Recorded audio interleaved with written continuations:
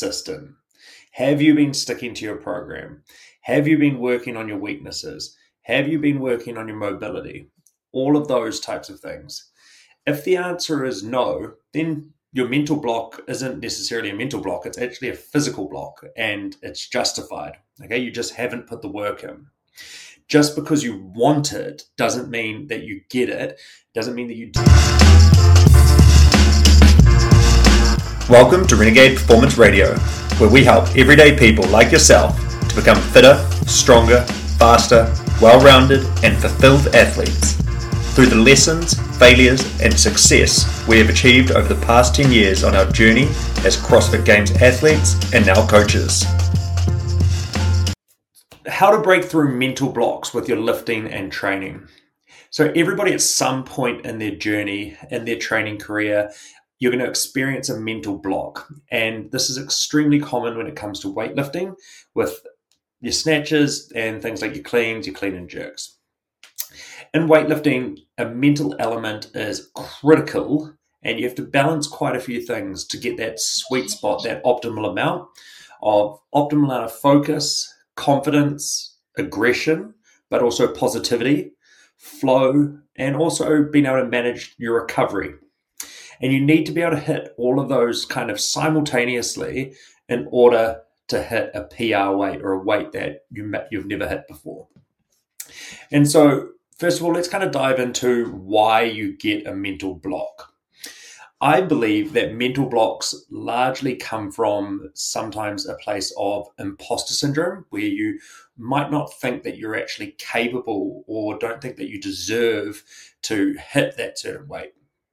Now, you've said you want to hit the weight, but you don't truly deep down inside think you deserve it. And so these feelings generally come from like other areas in your life, such as if you were pressured to do well in school, maybe you were compared to your siblings, maybe you were criticized for making mistakes, and that all kind of puts this fear of failure into your mind, which ends up actually causing the mental block, which inevitably causes you to essentially fail by not being able to hit that weight. Or maybe you've got that personality trait of being a perfectionist. Now, lucky you, your childhood trauma is carried over into your adult training, which is actually meant to be fun, and it's causing you a bit of distress. Or maybe you've just plateaued at a weight and you've created this mental block for yourself and created this story to yourself about this particular weight. Regardless, your old good friend, your mind, is fucking with you again and you want to fix it. So the first point of call when I'm working with an athlete that has, or even myself actually, who's experiencing a mental block, is to ask the question, do you deserve to be hitting that weight? Do you deserve to achieve what you're trying to achieve?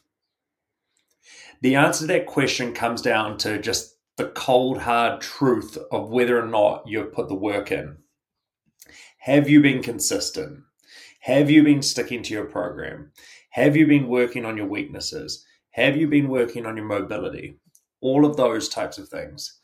If the answer is no, then your mental block isn't necessarily a mental block. It's actually a physical block, and it's justified. Okay, you just haven't put the work in. Just because you want it doesn't mean that you get it. Doesn't mean that you deserve it. Like, I would love a 60-foot yacht, a beach house, a new Audi, to fly first class around the world. Do I have it? No. Do I deserve it? No, because I haven't done the work to deserve it. So I really like the quote, outwork your self-doubt. And so that really is the first step in the process. But let's say, hypothetically, you have been consistent. You have been working your butt off. You've been working on your weaknesses. And there is just this genuine block. Then here are some tactics that you can use to help work through that. And so let's first of all talk about the training element to help you beat it, which is also going to aid in kind of that earning the right to do it. And so there's a type of training that you can do, which is called threshold training. And so with that, you're going to start at about 90% of your max, and you're going to spend a lot of time hitting loads at 90% or higher. And so I'm talking about multiple singles. So if you think about like a normal training session, when you build to a max, you might only do 1, maybe 2 lifts at 90% or above. And so what threshold training is going to do is you're going to be spending a lot more time at higher percentages, which is going to massively build your confidence. From there, you can then sort of add about 2.5 to 5% each week of weight to your bar, so that at some point you're going to be surprisingly close to what your current max is. And so like if you're doing 5 to 10 lifts at 97% or above, the logical part of your brain is just going to kick in and it's going to take over, and then you just won't be able to doubt yourself anymore because you've literally outworked that doubt. The second tactic is more of like a mental one, a performance one, which is finding that flow. Now, I spoke about flow recently and how to achieve flow state. And if you didn't listen to that, I urge you to go back and have a listen to that podcast or that chat, because it could be a game changer for you. So flow state is the state where your body takes over and you stop thinking as much and you're just doing. Often with inexperienced athletes, when they're trying to hit a weight, and I think I talked about this in that session, you tend to use like kind of joking around or being jovial maybe as like a coping mechanism or a way of kind of detaching from the outcome, but you are just setting yourself up for failure if you're not going to be in that moment. When you're going for like a weight that you've never hit before, you're literally about to do the hardest thing that you've ever done in that particular discipline that you're working on. And so your chances of success are extremely low if you aren't in the zone. And so, as I mentioned earlier, to achieve things that you've never done before or heavy weights, you need that perfect balance of like hype, aggression, focus, mental clarity, all bundled into one to hit that like 2-second lift. And so what you can think about, though, is ways to help kind of induce that state of flow or to create it and to fabricate it. And so lifting in situations where you're lifting in like an EMOM, where you don't really even have time to increase the weight, to think about what's happening, because the only time that you have is to make the lift, add a couple plates, and then refresh yourself and go again. And so that lack of time takes away all of the thinking, or the overthinking at least. And as CrossFitters, your sub-max ability, so your ability to hit loads like 80, 90%, is actually really, really good compared to a traditional Olympic weightlifter, who they are really commonly, they need 2 to 3 minutes between sets. But as a CrossFitter, you've got a really, really good sub-max. And so that allows you to be able to lift really, really well in that EMOM, get rid of the mental block and just lift and then hit that weight that you might have a mental block with. The next tactic is some witchcraft and wizardry, and that is using weird plates and increments. It is just a weird sensation that sometimes when you don't know what you have on the bar and you're using a bunch of different like weird increments and you're jumping up in like 2 and 4 kg jumps, or 3 kgs here and 2 kgs there and 4 kgs there, that you actually have no idea what's on the bar.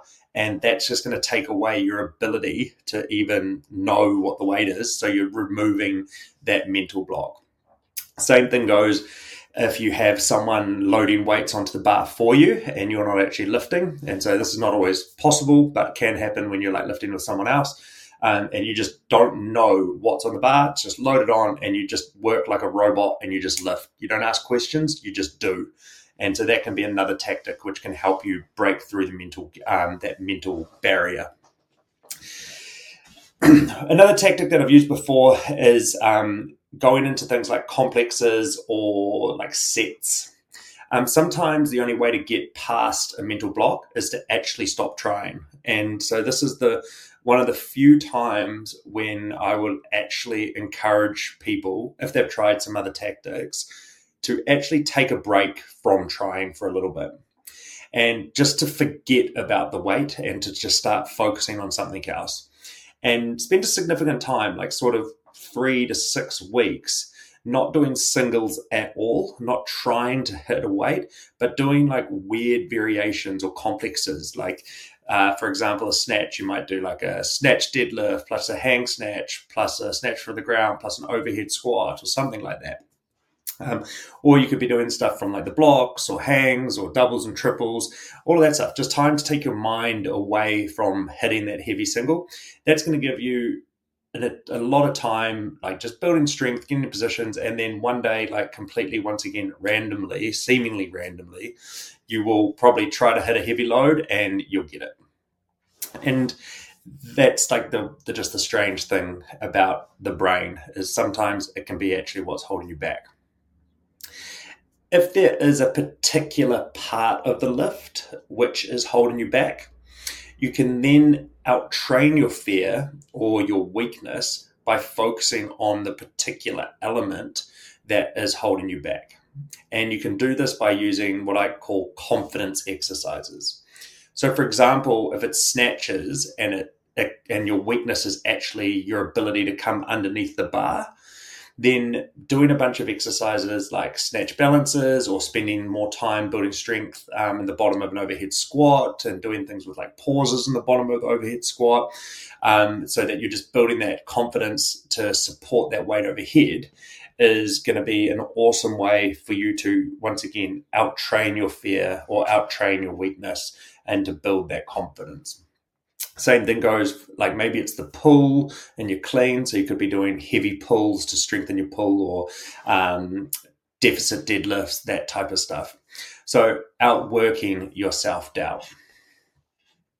And the final thing that you can do in this whole process is give yourself permission to succeed. If you're doing the work, then you deserve to succeed. And that's something that I think is often forgotten by athletes in the journey, is you deserve to succeed if you've been doing this work, if you've been turning up to the gym regularly, if you've been doing your recovery, if you've been focusing on your mindset, all of those little things, all those 1% little incremental things that you're putting the effort in for, you're doing it. And so you need to change that conversation that happens in your head to, I deserve to succeed. I deserve to hit this weight. I've earned the right. This weight isn't special. And that there in itself is going to be helpful in removing that mental barrier that you might be experiencing. And so one or a combination of those techniques put into practice, I guarantee will get you a PR with that particular thing in the near future. And just remember, outwork your self-doubt and give yourself permission to succeed.